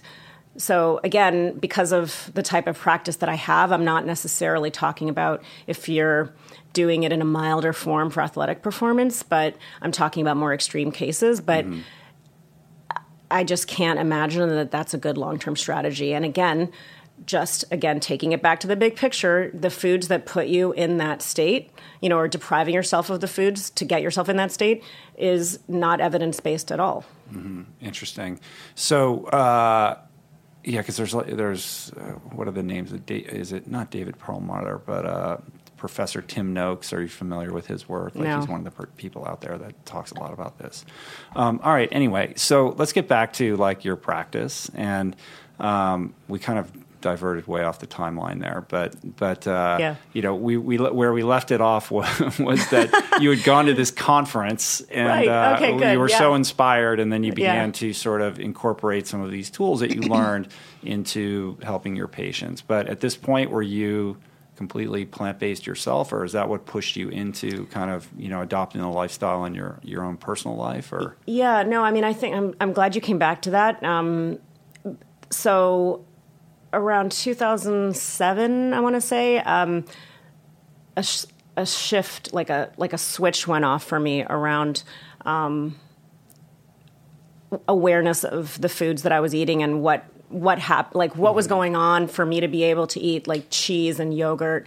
And, as I mentioned, I was already a vegetarian, but I think I really internalized the information around, what actually necessarily has to happen to animals for me to eat dairy and cheese and I think that and eggs and I think I still believe that for a lot of people, if you actually internalize that information, if you actually like don't shut it out and you take it in and you see it, it is very hard to eat those foods. Like that's the bottom line. And I was like that. Right. Well, the system's set up to prevent you from understanding that. They work very hard to create that iron curtain. Very hard. Yeah. Yeah. I mean, curtain's coming down. Slowly. Yeah, not in North Carolina. Well, there's a lot of. I mean, there's for every new ag gag law, there's a new drone that's with a GoPro on it. Have you watched that stuff? Yes. Will Potter's like a hero, and he's amazing. Mark DeVries and his films, his drone stuff is great. But so yeah, a switch went off for me. I internalized the information, and I just felt like, I mean, I think Gene Bauer really says it best, and. I don't know if your listeners, I know you had him on the podcast, but he's the founder, one of the founders of Farm Sanctuary. I mean, he really says it best when the point is living in alignment with your values, right? And I'm not to me, the values are very simple, and it's the same values I'm practicing when I'm a doctor. I value compassion, and I value connection, and I value not causing harm. And to me, it's like, why am I separating that out? I mean, we're all interconnected. I don't want to cause harm to the planet. I don't want to cause harm to other living beings. So to me, that was a very sentinel moment. I made yet another dietary shift and went plant-based / vegan. But again, I didn't incorporate it into my practice until after this conference that I've been talking about. Mm-hmm. And so I feel like for me now, since like going to that conference and realizing that, I have this passion about this way of eating that is, when you take like the health aspect, the sustainability and the environment, and you take compassion and concern for other living beings, and you mesh them all together. This is really the only way of eating that brings that all together. So for me, like you talk about finding ultra, right? Mm-hmm. For me, this was finding ultra. Mm-hmm. This was my ultra. You found your ultra. I found my ultra. Yeah. It was a long time coming, but I think it was for me too. I think you actually got a couple of years on me. Yeah. But no, I mean, for me, it's like it's renewed my passion around practicing medicine and around life in general. I feel like my purpose, I'm authentic, I'm living, like there's no dissonance between the choices I'm making and what I'm putting out there in the world. Yeah, that's a really cool thing when you can kind of, like, I feel that now too. And if you told me many years ago, like, that was even something that is important, like, I would have been like, what are you talking about? But there really is something intangible, but very real about aligning your values with your actions, and when you don't have that dissonance or that, like, when you're saying one thing and doing another, and we all, to some extent, because we live in the modern world and nobody's perfect, there's some level of that in all of us, right? And it's like, look, right. I fly in airplanes and I drive a car and I right. do all these kinds of things right. that harm the planet. Right. It's like I'm not standing up on a pedestal like I'm some superior being. I'm very much not, but when I make that choice to say, well, this is important to me and I'm going to make sure that my actions line up with that, like there's a self-esteem that comes with that, and there's, there's something about that really changes the quality of your life. It absolutely does, and I am far from perfect either, and I think that recognizing that is actually beneficial because, it doesn't mean do nothing. It just means get started. Mm-hmm. Just get started. Just see, like, what are the changes that are possible for you to start with that are in alignment with your values, and you can decide where you're going to draw the line. For me, the line's at one place, and I feel great about living within that line. Mm-hmm. And what I think is really cool about it is that it's not like making that choice has a negative impact on some other aspect of your life. Like, you can be an athlete. Right. You can do what's right for the planet, and you can take out an insurance policy against disease. You can right. even reverse diseases that right. you've had or things that have been, bothersome for you your whole life, right. whether it's like skin problem, like all these sorts of things. So it's like, yeah, maybe you crave a certain food that you like to eat. Like, that's basically the biggest negative aspect of the whole thing. But if you kind of can weather through that, short-term discomfort and get to the other side of it, there's a certain freedom that comes with that I think is a really beautiful thing.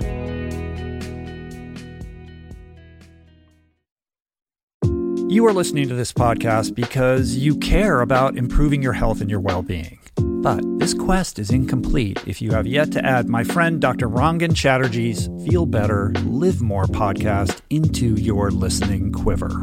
An RRP favorite and someone I'm personally quick to call when I'm in need of good advice. From nutrition to mindset, fitness, and relationships, each episode is packed with the tools you need to become the architect of your health. Subscribe to Feel Better, Live More, available wherever you get your podcasts, and explore other groundbreaking series at voicingchange.media. There are certain rare people who have a powerful voice and know how to use it. My friend Amanda DeCadenet is one such human. The podcast is called The Conversation because it is the conversation. a groundbreaking series of raw and honest exchanges on the issues that matter most: mental health, sex, politics, ambition, gender roles, and more. Listen to the conversation wherever you get your podcasts and explore other groundbreaking series at voicingchange.media.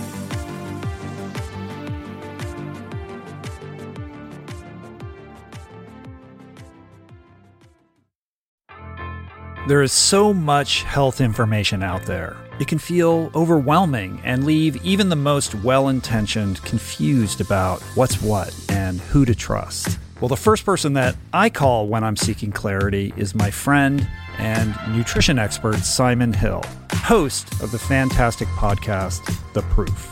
Each week, Simon matches wits with brilliant scientists, translating their evidence-based insights into actionable tools for better well-being. Subscribe to The Proof, available wherever you get your podcasts, and explore other groundbreaking series at voicingchange.media.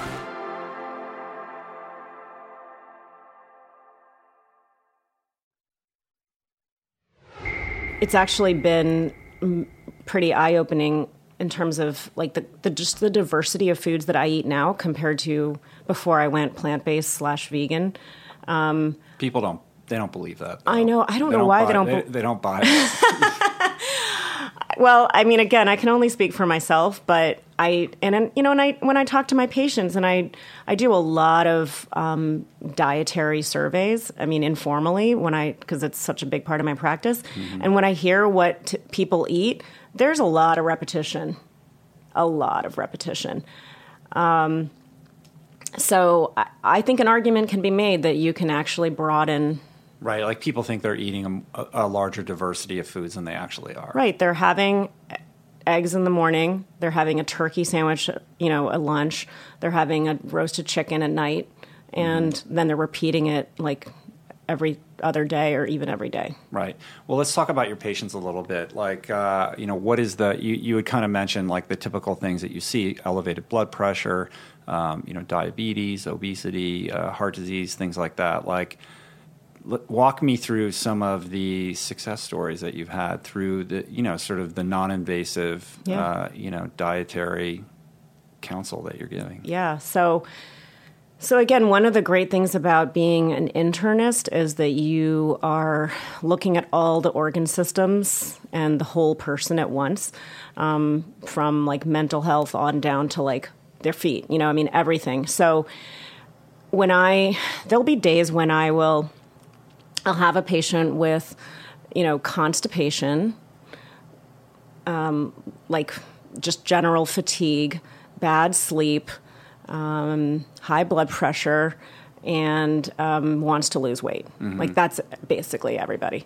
And it's kind of one-stop shopping in the sense that I will prescribe the same way of eating for all of those conditions, right? Because all of those things get better with eating a whole food, plant-based diet. And so I think some specific examples, and these are happening all the time, and it's so rewarding to see. I'll meet a new patient. I met this gentleman from Mexico last December, and I checked his cholesterol, and I think his LDL, which is the bad form of cholesterol, was around 140.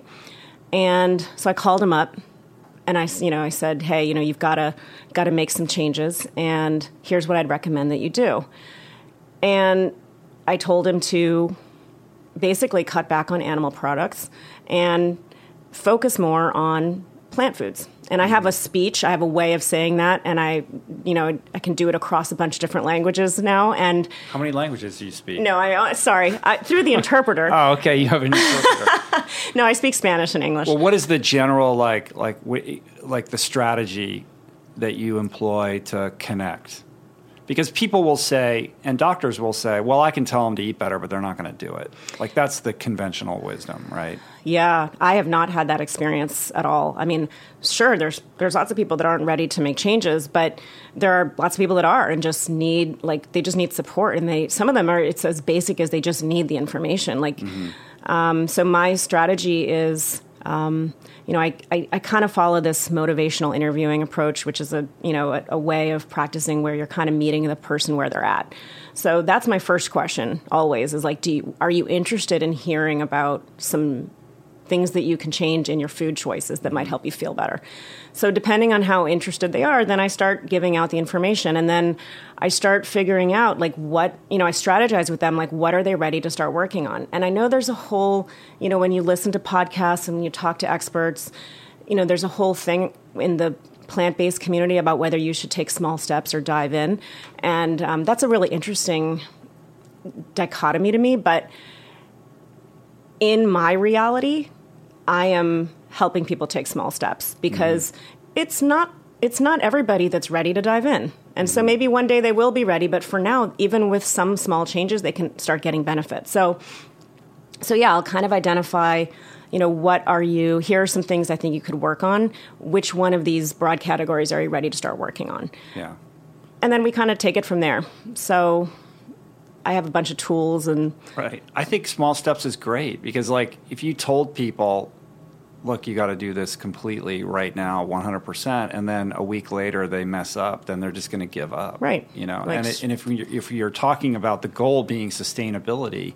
Like, give them one thing to master, right. And then let them get on top of that, and then they'll create that connect. Oh, that actually made me feel better, and I'm drinking almond milk now and not dairy, and like I can do it. Right. So then they feel empowered. They feel empowered to do the next thing. That is the basis of my practice, and I've seen it work.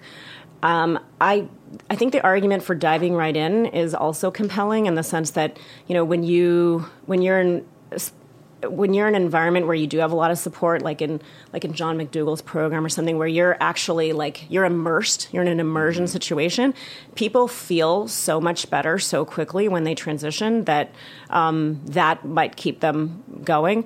But I don't have those resources, so for me, this is a more... Right, unless somebody's just hugely internally motivated. Right, and there are those people. Or their health is in such disrepair that it's really critical. Right, but people need a lot of help because, as we all know, our food system and our society does not make it easy for people to make this switch. Mm-hmm. You really have to be proactive and aggressive about making the changes. Mm-hmm. Okay, so... high cholesterol goes down. Yeah. He's just one example. So no, it was really great because I said, here's what I want you to do. I want you to crowd, and I use the crowding out thing a lot, where instead of making it so negative, like stop eating this, stop eating that, I just say, before you're like, can you eat a bowl of, of bean soup or lentil soup before whatever you would normally eat for dinner, and just start crowding it out gradually.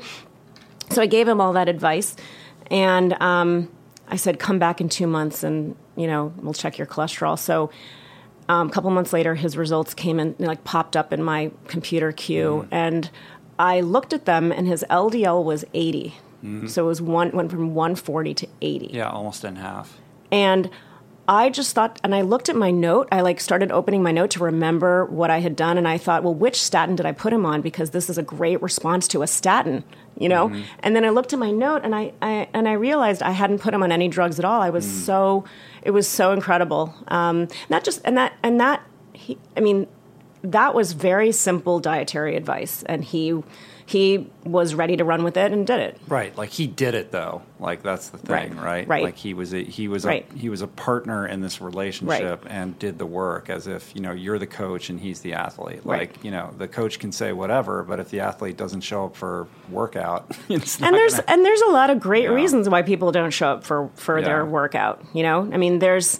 I take care of people that are facing a huge number of barriers, like people that live in the shelter system, or people that are dealing with they're single parents or they're on fixed incomes. And so I feel like my role and what I can best offer to my patients is to be a troubleshooter and to be obviously as non-judgmental as I can, and kind of help them work through it.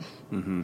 Well, that brings up another important thing, which is this unfortunate situation that we're in where wellness is kind of being aligned with elitism, and particularly plant-based or being vegan. It's like, oh, well, if you're going to do that, then you're going to be spending all your money at Whole Foods, and you're going to be spending all day in the kitchen creating these crazy recipes, and who can afford that and who's got the time? And yet here you are, treating, for the most part, like, an underprivileged community of people who are in dire health, and who don't have the means and most likely don't have the time to, live that lifestyle. So how do they navigate it, and what's your perspective on that? Yeah, I mean, I actually specifically tell people that you don't have to shop at a high-end grocery store to get, healthy food. And I go as far as, and I have a little more time when I'm running in the obesity clinic setting than I do in my normal primary care practice. But I will literally, we'll sit down, we'll go on Google Maps, and we'll just figure stuff out. And, I would love to have a health coach working with me who could do that. But for now, it's me. And I think the message is that, we can brainstorm this together. And there are definitely always options. There are always options. Yeah, it's really similar to what Robert Osfeld's doing. Yeah. I'm sure you know. Yeah, Robert. yeah, we're friends. Yeah. He's great. And yeah, he has those health coaches now because he's created this program. So yeah, I could see you doing something like that. Yeah. I can't tell you how good it feels to be able to connect with people on this level, because when you talk to people about food and lifestyle in general, but when you talk to people about food, you have a window into their life that I don't think you really have when you're just saying hi, how you doing? I'm gonna get out my prescription pad, and are you taking your medicines or not? And it's very binary. This is just an expansive understanding of people, and you get to connect with them in a way that you might not otherwise. So if somebody's on a super low budget, what's the first thing? What are the first things you're telling them to go to them? Are you telling them to buy certain things in bulk, or how does that work? Yeah, I mean, it's a cross product of time, money, and access, right? So, people that don't have a lot of money but have more time have certain options. And then we work on the access together, because there almost always is access. They just people don't realize. But if you're limited on time and money, then it gets a little harder. It's still not impossible. People have this perception that if you can't buy organic, farmers market fruits and vegetables, that you shouldn't bother, that it's worse for you to be eating normal. And I don't think that's true, and I don't think the data support that. So I talk to people about, especially in the winter, getting frozen vegetables. They're not expensive. They don't go bad. Keep them in your freezer, and then you don't have an excuse for not putting them on your plate. Beans and legumes like lentils and chickpeas are not only culturally very applicable for across a wide range of cultures, but they're obviously pretty cheap, especially in the dried form. And people are spending money on things that don't promote health, like soda and Snapple, and obviously, and frozen meals and deli turkey sandwiches, just McDonald's, Wendy's, and whatever. Right, Taco Bell. Right, and obviously those are artificially cheap, and that's another whole conversation because of subsidies. But I talk to people about just start diverting some of that money. And maybe they won't be able to afford the most expensive vegetables out of season, but it is progress, and people can make huge strides in their health in terms of just starting to navigate a little bit, pushing the needle. We got to wrap it up here in a few minutes, but there's a couple things I still want to ask you. And I think it would be really helpful for people if you could just leave them with, 2, 3, really simple but powerful, prescriptions for living healthier. Sure. I mean, I think the number one would be to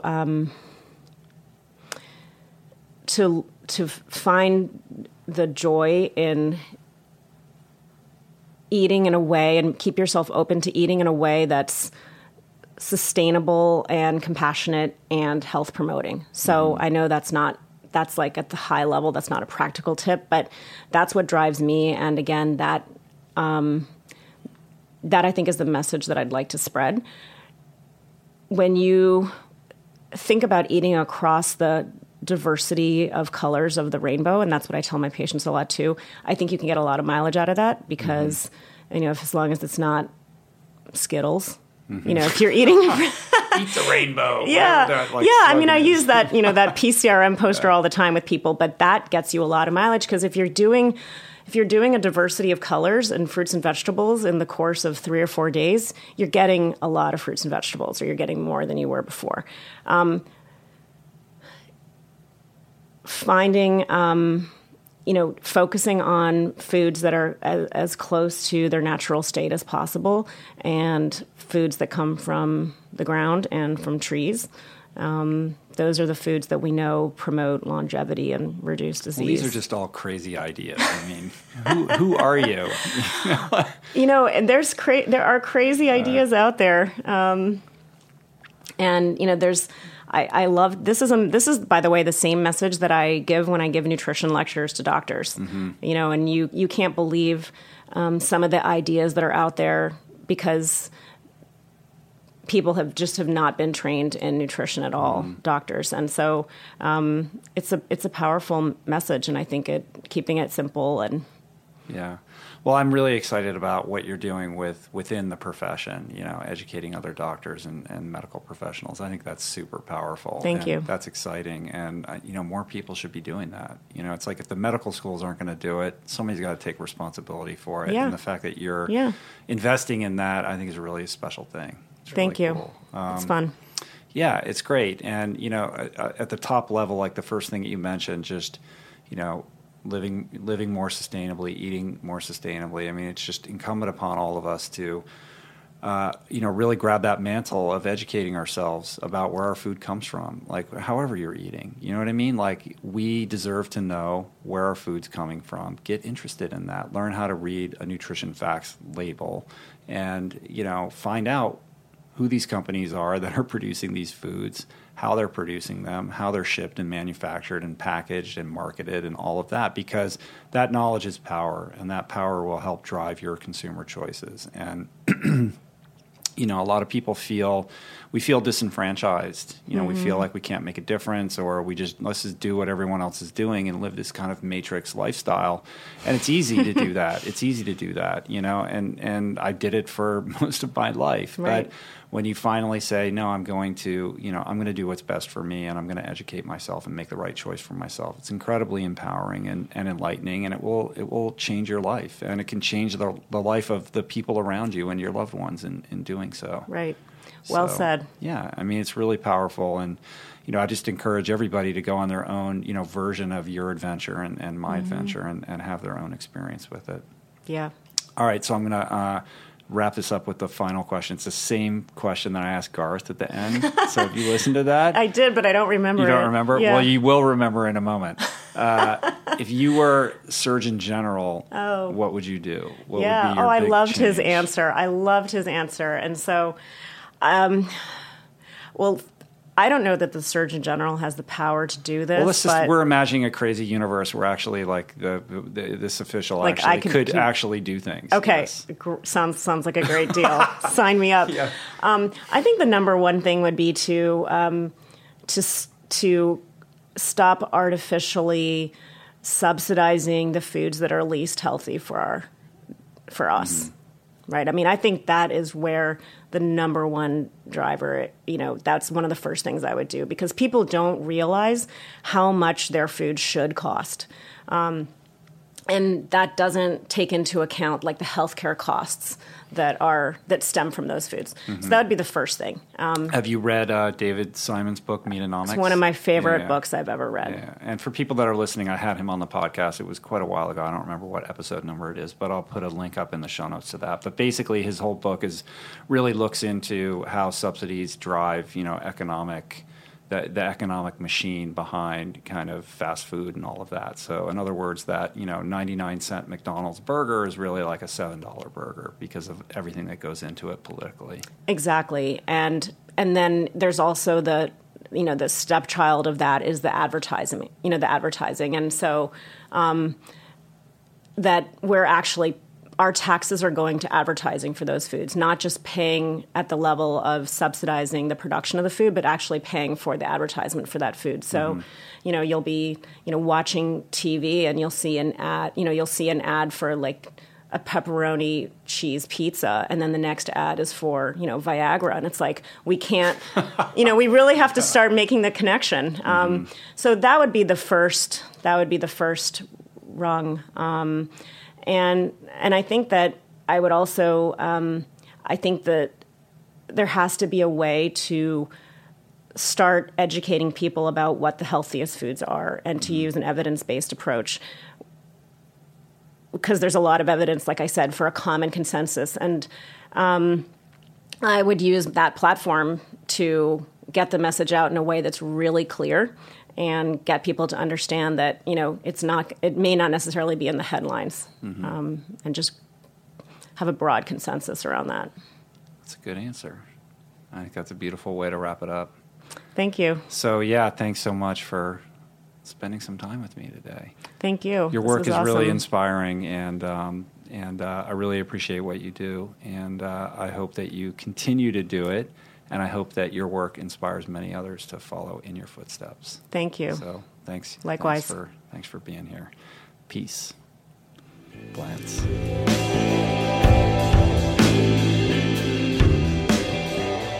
That was great, right? She's awesome. I really like her. I hope you guys enjoyed the episode. Let me know what you thought of our conversation in the comments section on the episode page at richroll.com. Keep sending your questions for future Q&A podcasts to info@richroll.com. I'm going to be doing more and more of these, of course, and I love getting all your questions. So let me know what you want me and Julie and other guest hosts that I'm going to be having on the show, what you guys want us to talk about. For all your plant power needs, visit richroll.com. We got nutrition products. We got signed copies of our books. We got garments, 100% organic cotton garments, meditation programs, plant power tech teas, art prints. We got sticker packs, all kinds of stuff. Basically everything you need to take your health and your life to the next level. We got your bases covered.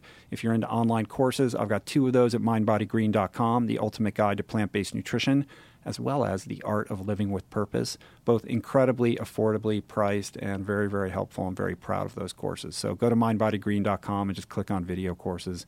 You can find out much more information about them there.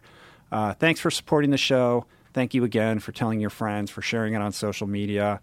If you haven't already, take a second and give us a review on iTunes. That helps us out a lot. And keep using the banner ad at richroll.com for all your Amazon purchases. We greatly, greatly appreciate that. All right, you guys, I'll see you in a few days. Peace. Plants.